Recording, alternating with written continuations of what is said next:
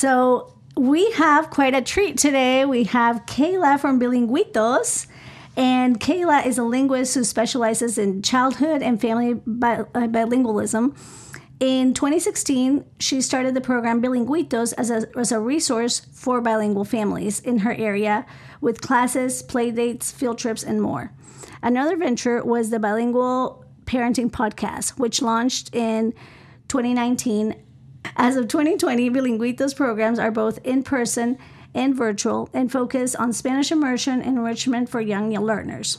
Bilingüitos' mission statement is cultivating and celebrating bilingualism.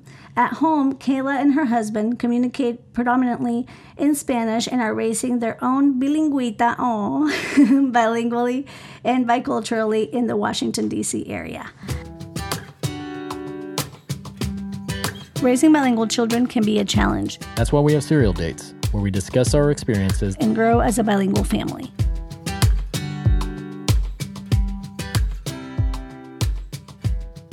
Let's get cereal. I wanna get cereal. Let's get cereal. No. So that's awesome. Can you tell us, well, in our podcast, we always start with a parenting moment. So do you have sort of something that's happened in the last week or so, or it doesn't have to be in the last week, just something that was funny, interesting, entertaining? There's always those moments in parenting, isn't there? Absolutely. Yes. So I think I'm going to share a parenting fail. Exciting moments, there are plenty, but a parenting fail might be fun. So it didn't happen super recently, but it was something that I thought of. It was actually when Aniela was about 5 months old, and we went camping, and pretty primitive camping, like no bathrooms, no camping stores nearby, no convenience stores, nothing. So it was great. It was fun. But being a very first time a mom, like new mom, and also being somebody who hates overpacking. I hate overpacking. Like, if I can, I just want to take a diaper in my hand and the wipes and let's go. So I was like trying to bring as little as possible, but I severely miscounted how many diapers we would need. Oh, no. So yeah, we were having a great time. We went to sleep. The next morning, I woke up with the baby around 6:30 a.m. and she needed a diaper change. And it was there that I realized we only had one diaper left. Oh, my goodness. And we are like on the top of a mountain in the middle of nowhere. You're brave. Like, John's like in love. He's like, oh. I love camping. So yes, it's so and fun. I'm allergic to outside. So. Oh my goodness. Well, so then I'm like, we and my husband's sleeping. So then I'm just like, amor, we need to go find diapers. And he's like, what? Like, that doesn't make any sense with the context. He's like, find diapers. I was like, ya no tenemos pañales. We don't have any more diapers. So we had to kind of pack up everything that couldn't stay out, pack up the baby. Thank God we remembered the baby. And trek down the mountain, find a grocery store, which was like 30 minutes away. Luckily, it was open because at this point, it was still pretty early. So, yeah. So basically, that was my first kind of like big fail as a first-time mom. And right. yeah, my husband always like impressive. Triple checks. She was 5 months old? Yeah. Oh my gosh. I've been trying to convince Daniela to let me at least take Mateo in the backyard and camp with our stuff. Yes, so he's ready. He's already, almost 3? Well, 2.5. Wow. Do you have a parenting moment? My parenting moment? Well, I'm just going to use today. So we just started putting Mateo in swimming lessons because Jijipa have a swimming pool, Sensei and Oma have a swimming pool, so we want to make sure when he goes over there that there's just less for us to have to worry about. Even though I'm 100% content in my ability to keep him safe, it lets mom relax a little bit. Especially when he goes over there without us and to hang out if he were to sneak out the back. So we're kind of going through the motions and put him in some swimming lessons. I'm going to do the whole, I'm going to talk about my son and be proud of my son. So he's 2.5 and he's in these classes with these other 2.5-year-olds. And it's just absolutely astounding to see how much he's talking, whether it be in English or in Spanish. And he's just wanting to have conversations with everybody. And he's trying to talk to these kids whose language is very limited. let alone, I would almost say life experiences. And I truly think it has a lot to do with how we talk to our child, how involved we are with our child. The Montessori methods definitely play a big role in that. But it's just really cool that we've put so much effort, and we can kind of thank quarantine for it. Yeah. But no, he's talking to the instructor, and she's just like blown away. And then was she talking to him in English? We didn't even get to talk about the class because he came in and like dropped off Mateo to the grandparents. They were like, run to the podcast. But he's having a blast. He's dunking himself underwater. He's not afraid of it. And the teacher is just astounded by his ability to communicate. It's just really cool. So it's just more of a proud parenting moment. Mm-hmm. And if you want, we have plenty of fails, but fun. Like the time I dropped Mateo off the bridge, that was pretty hilarious. What? In the play? Well, it was in the playground. Not a big bridge. It was just a 4-foot drop. He was still one, and John said that he like was without air for a few seconds. It's like, oh, I'm glad I wasn't there. Yeah, because then I'd be dead. So parenting moments are kind of the best thing. You know, you have those fails that later we just laugh about, but yeah. So now, since we are on cereal dates, what's your favorite cereal and why? My gosh, my all-time favorite cereal used to be Reese's Puffs, Reese's Peanut Butter Puffs, but they have since moved down. When I was pregnant with Aniela, I think it was new at the time. Chex came out with their Peanut Butter Chex cereal. I clearly like peanut butter. So that was like my number one craving too while I was pregnant. And still to this day, if I'm craving cereal, it's peanut butter Chex. Yeah. What about you guys? I don't think I try that. I think I'm definitely going to be trying that. Let's hope Aldi has it. Aldi, yeah. We like our Aldi shoppers. So. I always go with Cocoa Rice, which Aldi calls it Cocoa Rice, but yeah, it's just the Cocoa Pebbles. Cocoa Pebbles, basically. But we eat with Mateo. We eat like Cheerios, like something a little bit healthier. But we have those stashed for our cereal dates. Once the kids are in bed, you're like, "Ooh, let's bring out the good stuff." Get all of our because we're adults and we can eat cereal whenever we want. That's what John says. He's like, "We're adults. We can stay up as long as we want. We're adults. We can." Yeah. So tell us a little bit about your bilingualism journey and how you learned Spanish. Because for those of you who don't know Kayla, she's a native English speaker, but she speaks Spanish fluently as a native speaker. Thank you. Yes. So my own bilingualism journey started at 11 months old. So both of my parents are monolingual English speakers. They are both born and raised in Connecticut, and that's where I was born. So it's just that was never their plan to raise a bilingual child. But when we moved to the DC area for my dad's job, and my mom was working as well, she found a home daycare pretty close to her work that happened to be a Bolivian family that ran the daycare. And so the main woman spoke English and Spanish, but the other caretakers, I think they were her aunt and her mom, and they only spoke Spanish. That's and so awesome. My mom realized pretty early on that I was hearing a ton of Spanish every single day, 5 days a week. She even says that I started coming home saying words she didn't know, and she does love the language, so she was excited about it. She wanted the opportunity for me, but still she was like, "Whoa, this is happening! This is crazy."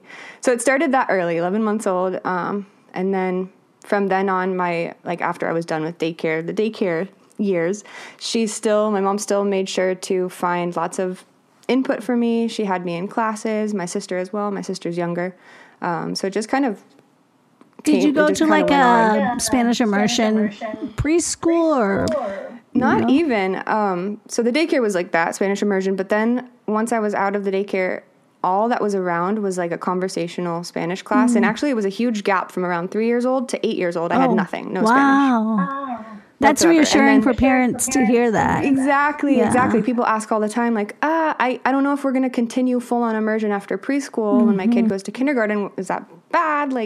Is it all for nothing? I'm like, I had 5 years of nothing from 3 to 8. That's very good. That is definitely reassuring.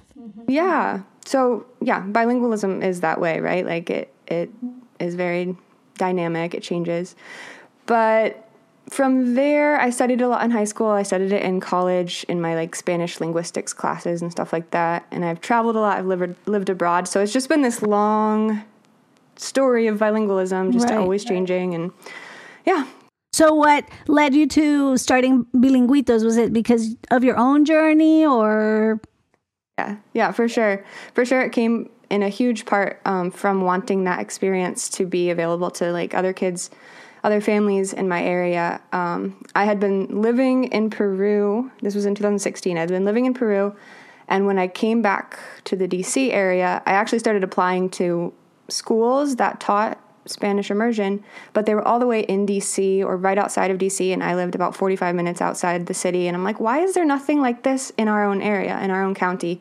And our county also for public schools doesn't have any kind of language, not even classes once a week for the kids, much less an immersion program. So I had a couple families that I'd been talking to that were raising bilingual kids, and they're like, let's just start something. Like, why don't you start it? I'll send my kids. Like, I'll help. Sounds very, very similar. Yeah, I know. That's awesome. She was sharing her story and Instagram. I was like, oh my gosh, it's so similar. That's crazy. Yes, that's awesome. That's funny.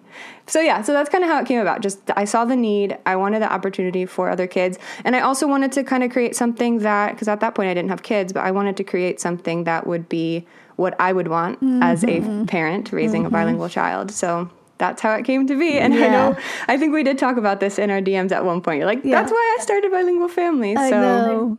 And it's crazy to think, all those years. And now Mateo is about to start in August. And he's always like, bilingual family. So we have to say in August, I kind of regret telling him he was going because he thinks it's like excited. Tomorrow. He's absolutely excited. He's ready August to see yet? Is it August yet? But that's awesome to see how many similarities there are. I'm excited for when Aniela goes to Bilinguitos too, because it's just like a whole different experience. I'm excited. I'm a little nervous because originally I wanted somebody else to be Mateo's teacher, because I've seen teachers bringing their children and it's just not the same. But with COVID and everything, it just the way it's working, it looks like I'm going to be his teacher. So just got to start training him, working on that. We'll see how that works. So I'd like to interject with a question real quick. So you grew up, you had that gap of before you continued on with your language journey. So where did your passion come from for wanting to learn Spanish as a second language? What burned that desire to say, I want to continue this, I want to pursue this lifestyle? That's a great question. I don't think I've ever deeply thought about it. So maybe with more introspection, I'll have a different answer later on. But right off the top of my head, my parents had us travel a lot as kids. We were really fortunate in that way. We went to Spain, we went to Mexico, I went to Chile. I can never say that word in English. Chile. We went to Chile. Chili's? I go to Chili's. John used to go to Chili's all the time. We went to Chili's a lot as well. So I think travel had a big part in it. And also I just love language. It's just, how people have different passions and different giftings and different interests. As a kid, I would make my own languages. I also studied Latin and Greek. I was homeschooled. I don't know if you guys know that. I was homeschooled second grade through graduation. Also reassuring. Yes. Homeschool. So I had a lot of say in my curriculum. And so I was able to study those languages. And so my head was just very always in language. How does language work and this and that? So I think that was just part of it. Because what's interesting, my sister had this, not the immersion daycare experience, but she had the conversational classes all throughout elementary and middle. She took all 4 years of Spanish in high school. But she just never had that drive. She didn't she had other interests, really. So she doesn't speak it. She speaks some, but she doesn't speak it like I do, which is just interesting to compare two sisters raised in the same environment for the most part, right? Yeah, different interests. That's just strengths, really cool. Because I think some people definitely have a strength for learning a second language. Like my mom started learning English in Colombia because she loved heavy metal and she wanted to know the lyrics to all the songs. Black Sabbath, Metallica, yeah, all that. So it's just interesting. And then even now she's bilingual and she's learning French just because there's nobody who she would speak French with, but she enjoys the she language enjoys learning language process. learning, yeah. So yeah, I was just curious because that's really cool. Because my passion didn't come until I've always had a desire for it, but I didn't really dive into it until we met. And even deeper when Mateo was born. When Mateo was born, exactly. And even now, I'm on the struggle bus of trying to keep up. But I wish my passion and desire, I wish I had a partner or the ability to continue learning outside of school, because that was the only place we'd learn here. Right, so. Yeah. Okay, so you always, like on Instagram, this is where we found each other. So on Instagram, you have this whole section on the different strategies, the different bilingual parenting strategies. And I think for parents, it's helpful to know, first of all, where they fit or what's possible for their specific family. That doesn't mean you have to follow it 100%, but at least it serves as a guide of, okay, this is what we're deciding for our family, and let's go from there. So we would like you to talk about each of those different strategies and maybe tips on how parents can implement them or what they can do if that fits their life. Mm-hmm. Sure. So I was thinking I could break it down. I'll just kind of briefly describe the strategy. So there's 5. So there's ways you can slice them up differently, but this is the way I do it. And it's usually the way that most of the literature does as well. So the first big one is one parent, one language, OPOL, which is, I think, most of the time the one that most people have heard of, at least if they've started to look around into bilingual parenting. And so what is it? Like the name says, one parent speaks one language, and then the other parent speaks another language. And a lot of times it's one parent speaking the majority, the more common language in the area, and then the other parent speaking the minority language, the harder to find, harder to come across language. As an example, I have a family in France where one parent speaks French and the other parent speaks Russian. So one parent, one language.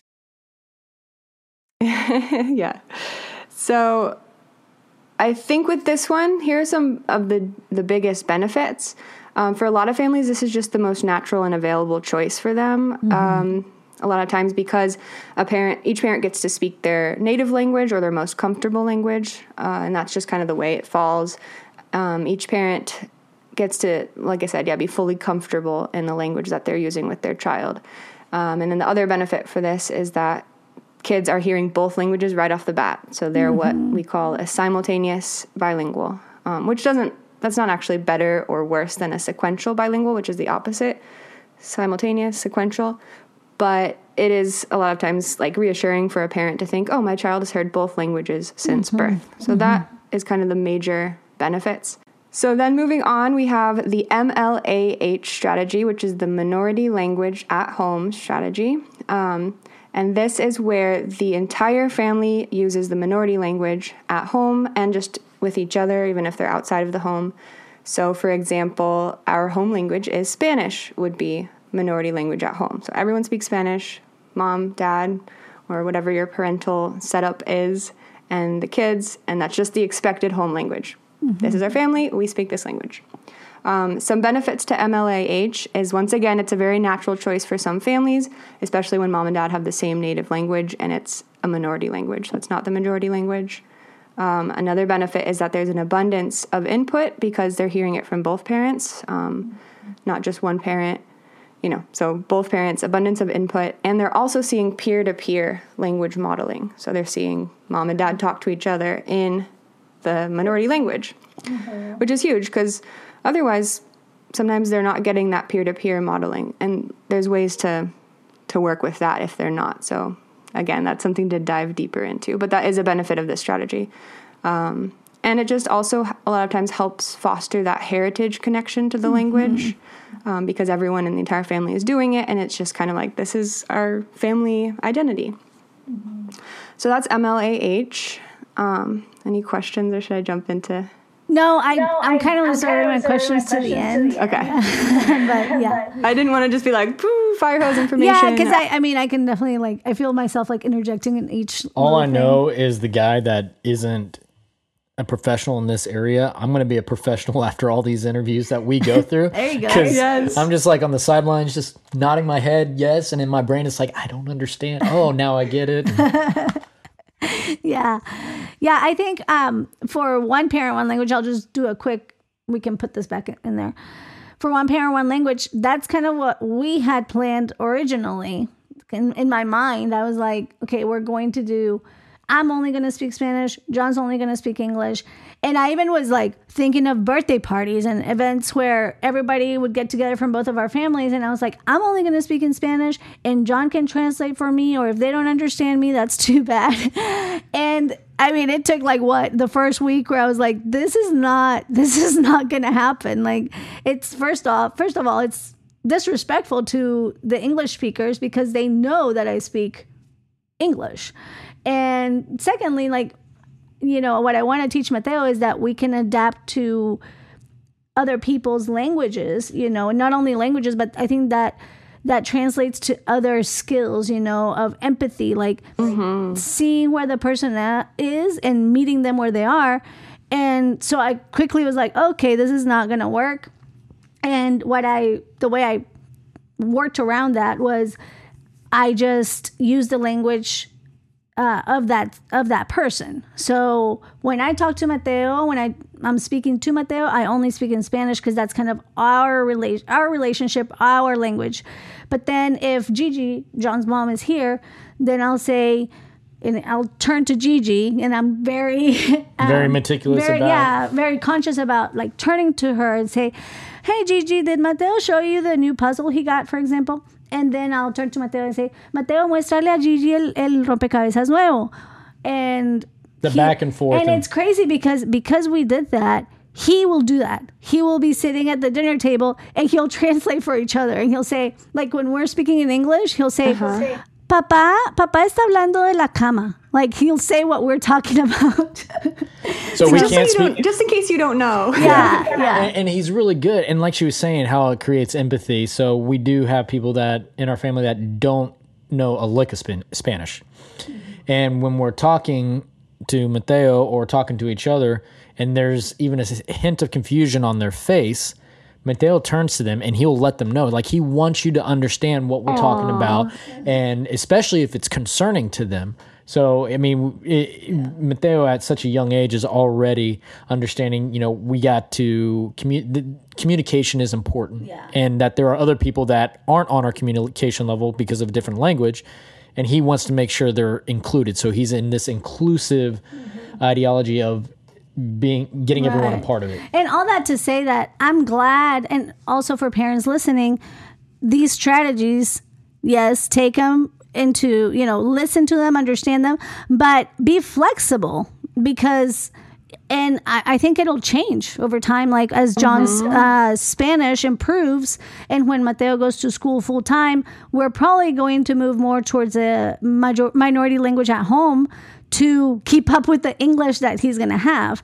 So just, those strategies, listen to them and know that they will change, or that you be flexible because something beautiful can come out of changing your mind, so.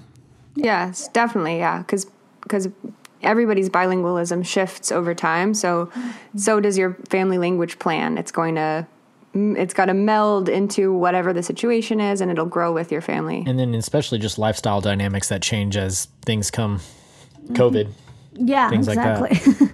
Right, exactly. So like you said, that's perfect. Be flexible, and you have to take one of these strategies and then make it work for your family. It's not going to look the same for every family. So this is kind of like exactly like a template, and then go from there.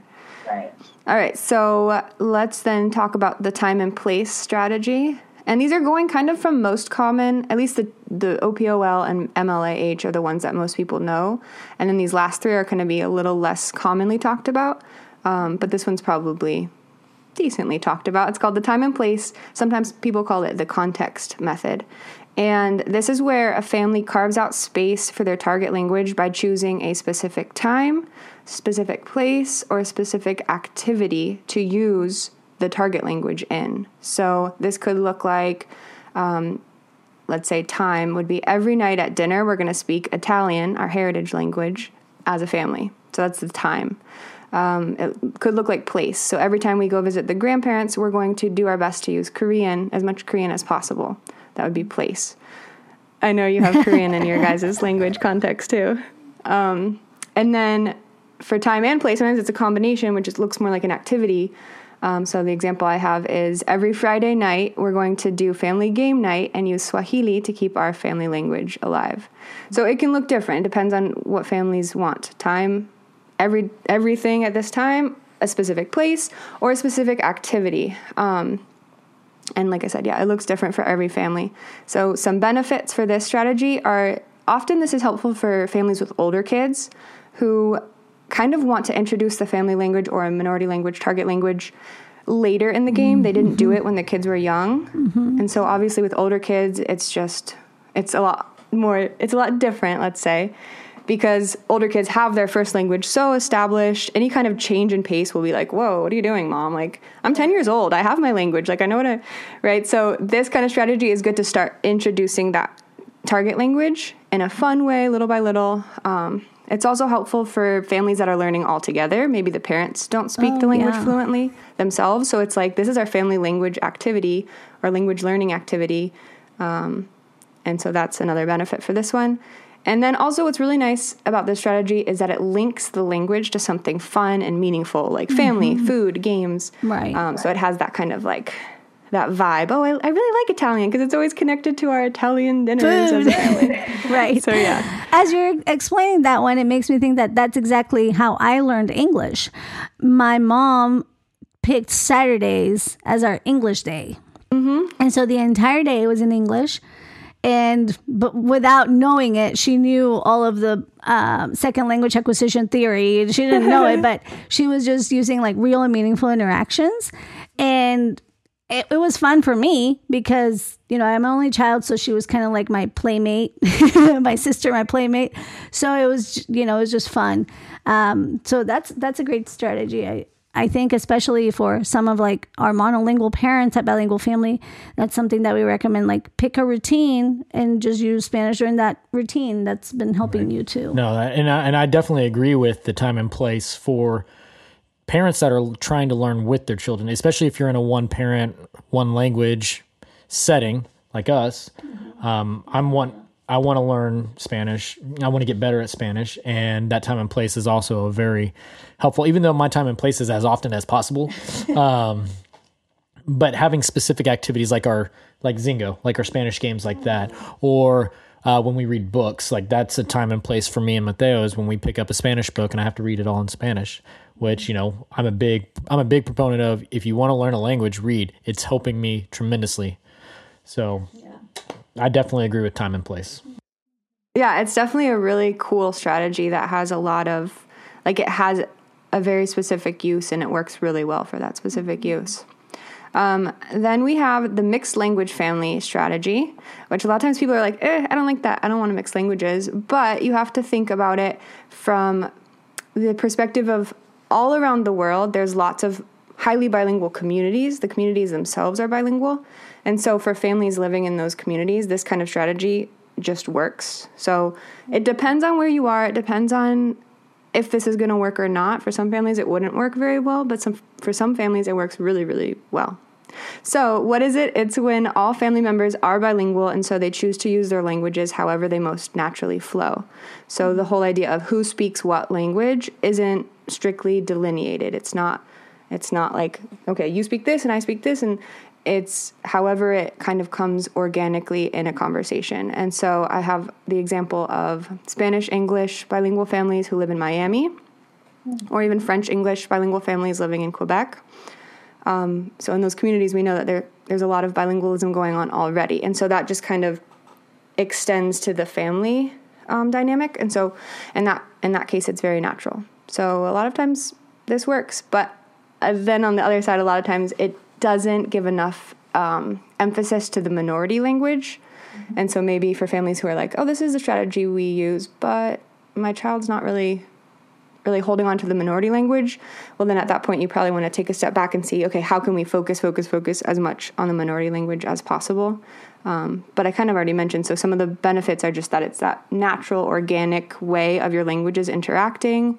And it puts a lot of emphasis on communication rather than linguistic purism. And so kids can kind of feel just, okay, I can say whatever I want in whatever language and I'll be heard and understood. So that's a big benefit to that one. Focus on communication rather than like perfection. Yeah.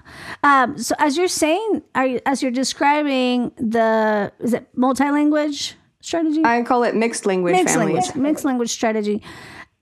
I kind of feel like maybe that's what we have. Because we do when we have big family gatherings. Yes, because I only speak to Mateo in Spanish, except when he brings me a book that's in English and I'll read it in English. He has started asking us to translate. Like if the book is in Spanish, he'll say, Inglés. It's so hard. Oh yeah, he does have a little costeño going on, doesn't he? Costeño. Se come las heces.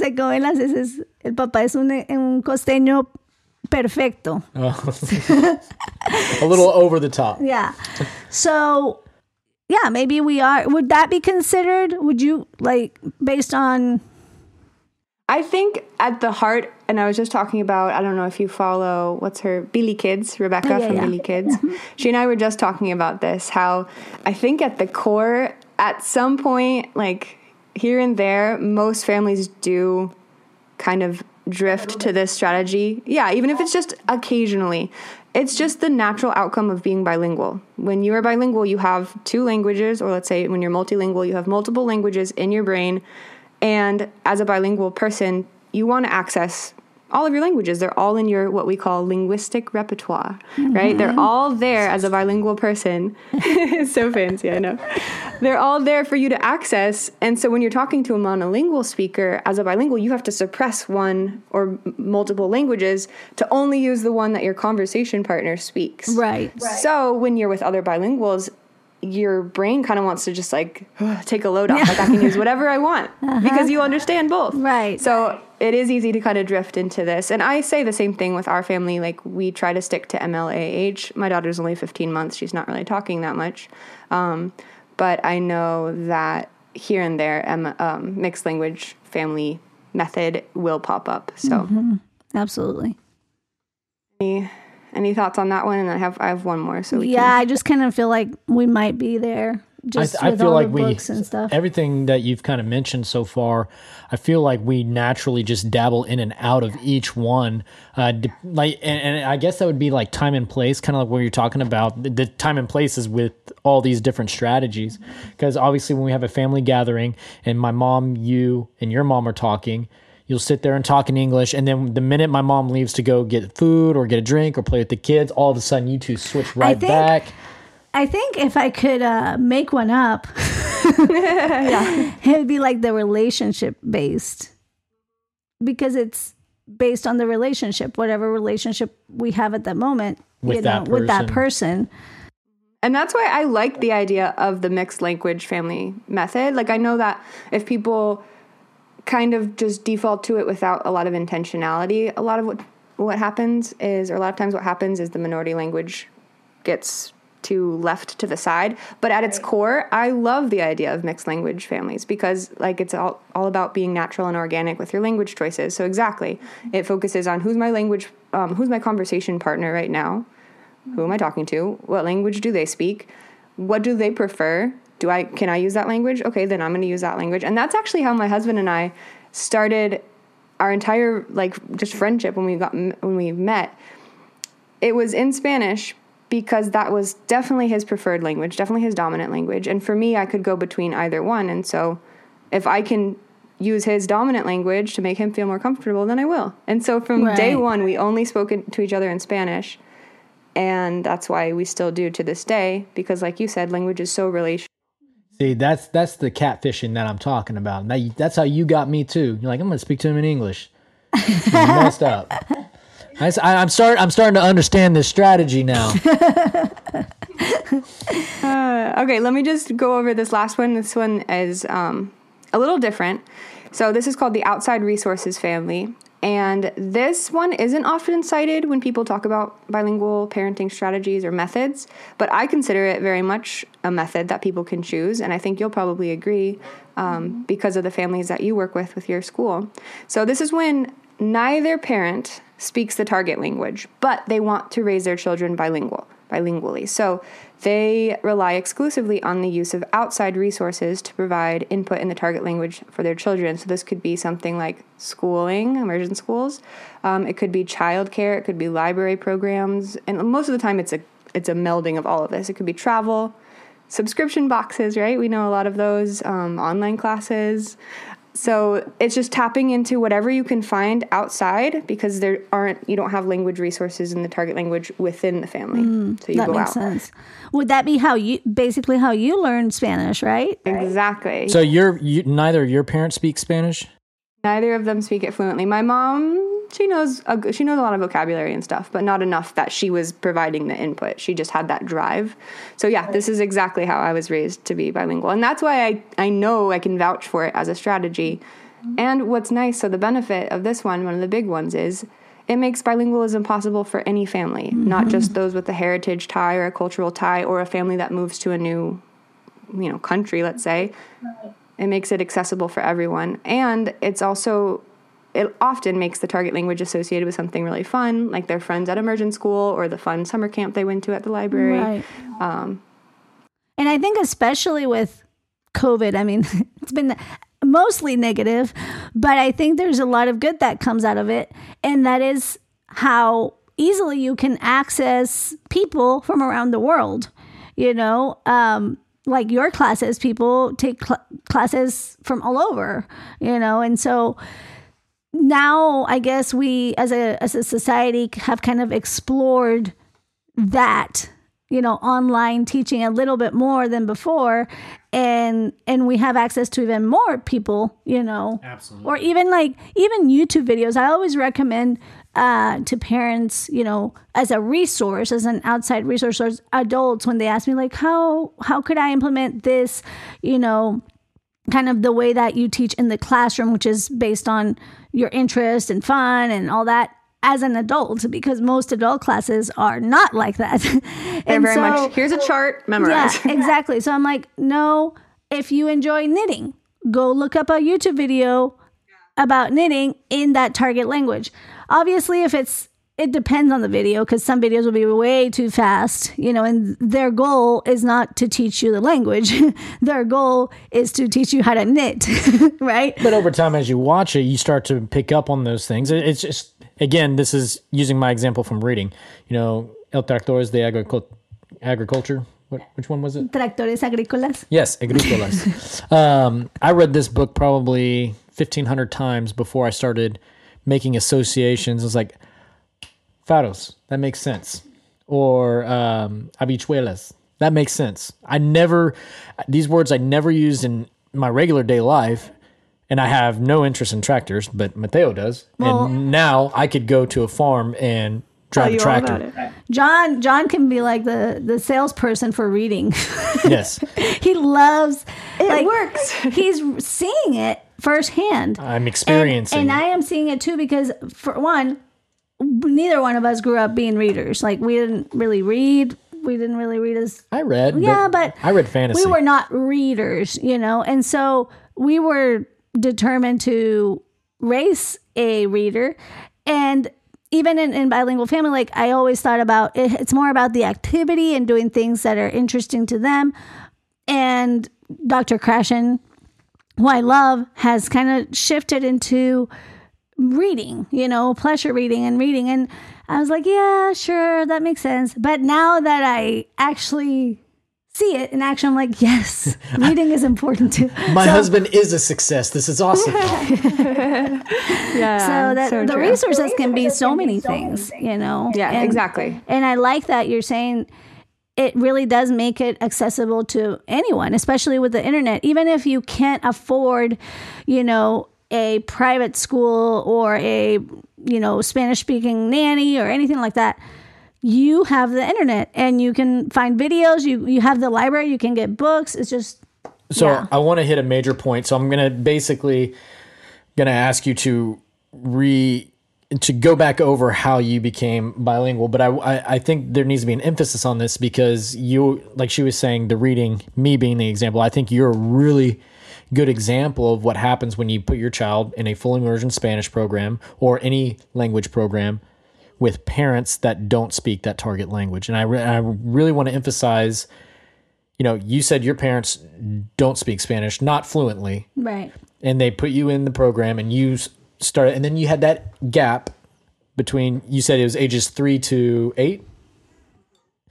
And from there you continued your journey even further.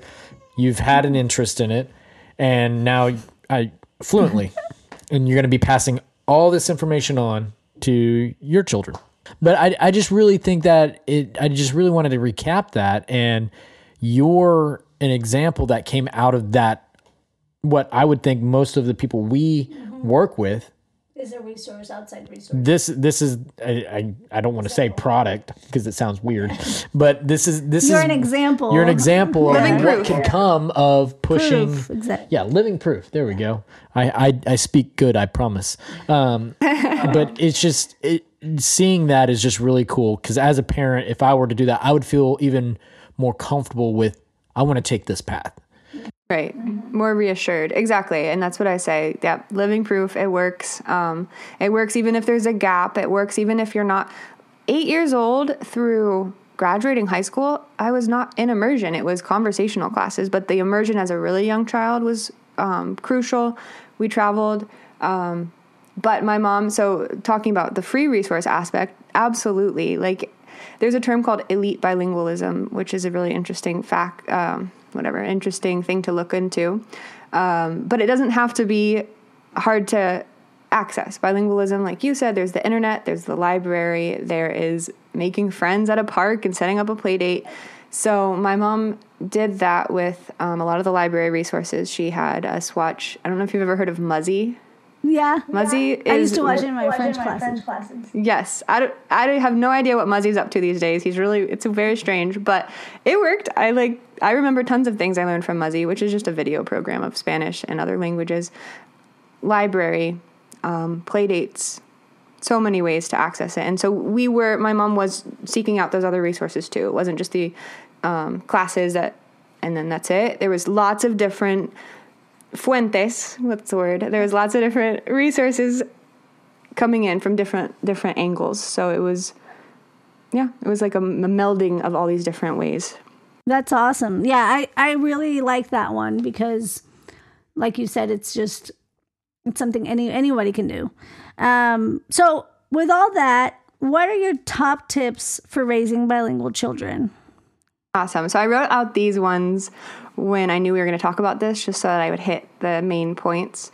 So I know that parents can feel overwhelmed a lot of times, especially when starting out. I actually have so many expecting moms contact me. So they're thinking of it way in advance.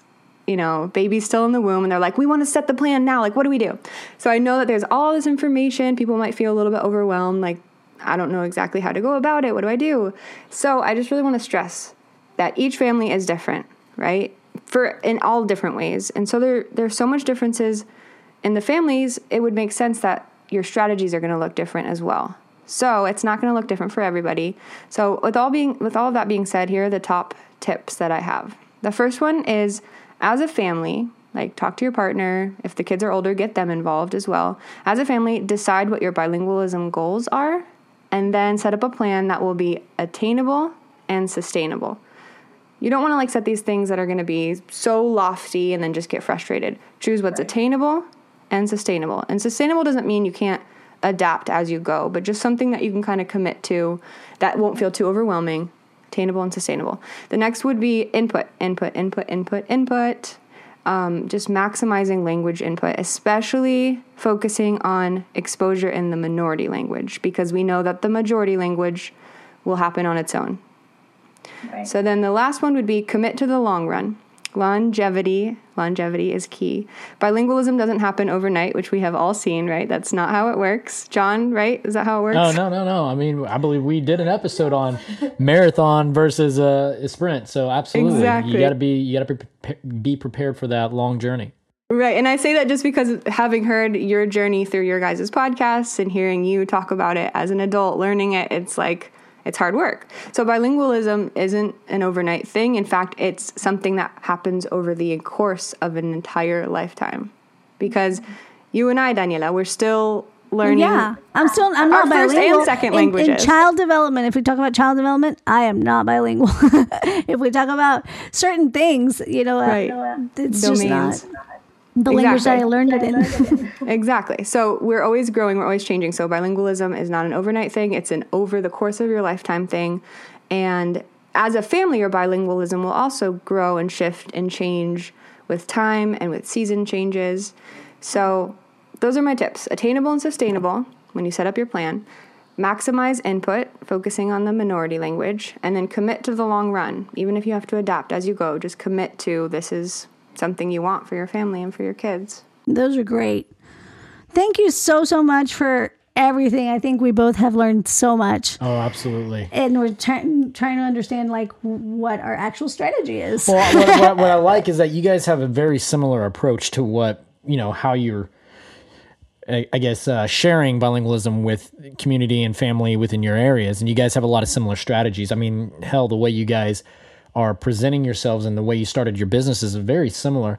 And what's really cool is when we communicate like this across state lines, we're the learning, the perspective differences, all it's going to do is make us better at being able to communicate, not just with language, but with the people we're trying to help push forward in the language journey. Yeah. And we're real big on community. So I think that's awesome to have two very strong, bilingual teachers or educators in what we're doing to share these ideas. And for me, it's one of those things, you hear it from your wife, you're just like, meh. But you hear it from somebody else, you're just like, oh. And then she'd be like, that's what I said. That's really why we did serial dates. So I can be like, let's get a parent and let's get a, disciplined person. Let's get a, different people to come on and tell John what to do. And since she's doing all the selection, she's selecting all the people to gang up on me. I know what you're doing. Man, you caught me. Well, thank you, Kayla, so much. Tell us a little bit about where people can connect with you and maybe where they can find more information about the programs that Bilinguitos offers. Absolutely, yes. The biggest place you can find me, or the place I'm the most active on, is Instagram. And so my handle is @Bilinguitos. I could spell it, but it's going to be way long. We'll put that on. You can link it somewhere. We'll link it. Bilinguitos. And then you can also find me on my webpage, which is bilinguitos.com. And on Facebook, we have a group called the Bilingual Parenting Podcast, which just kind of is a sister resource for my podcast. Which is awesome, by the way. You guys should check it out. Bilingual Parenting Podcast, if you want to go deep into just the bilingual parenting, bilingualism side of things. But yes. Yeah, we will link all those in the show notes. So thank you. Thank you so much for having me on. This was so much fun. Thank you. Absolutely. It was fun. So I always sign off with one of my biggest, making sure we got everything covered. So any comments, questions, concerns, or general consensus about the world or universe around us? I thought I was going to get a dad joke. Don't you do like jokes every now and then? Oh, you're going to put me on the spot. Okay. I have a bilingual one if you guys want to hear one. Dad joke. I gotta be cautious because I'm starting to find dad jokes. I'm like, I'm kind of pushing the edge on that one. But, edgy dad jokes. Have I done the koala bear? No. Why is the koala bear not considered a bear? I don't know why. It doesn't meet the qualifications. Yes, she laughs. I'm glad she laughs at my jokes. But let's hear yours. Yeah, I want to hear yours. Absolutely. A bilingual one. Okay. So, John, how do you say jaguar in Spanish? Do you know this one? This isn't the joke. This is one of the first ones she pulled on me. Is jaguar. Jaguar. So do you know this joke? I do. Yay. Okay, well, I'm going to share it anyways because followers might not.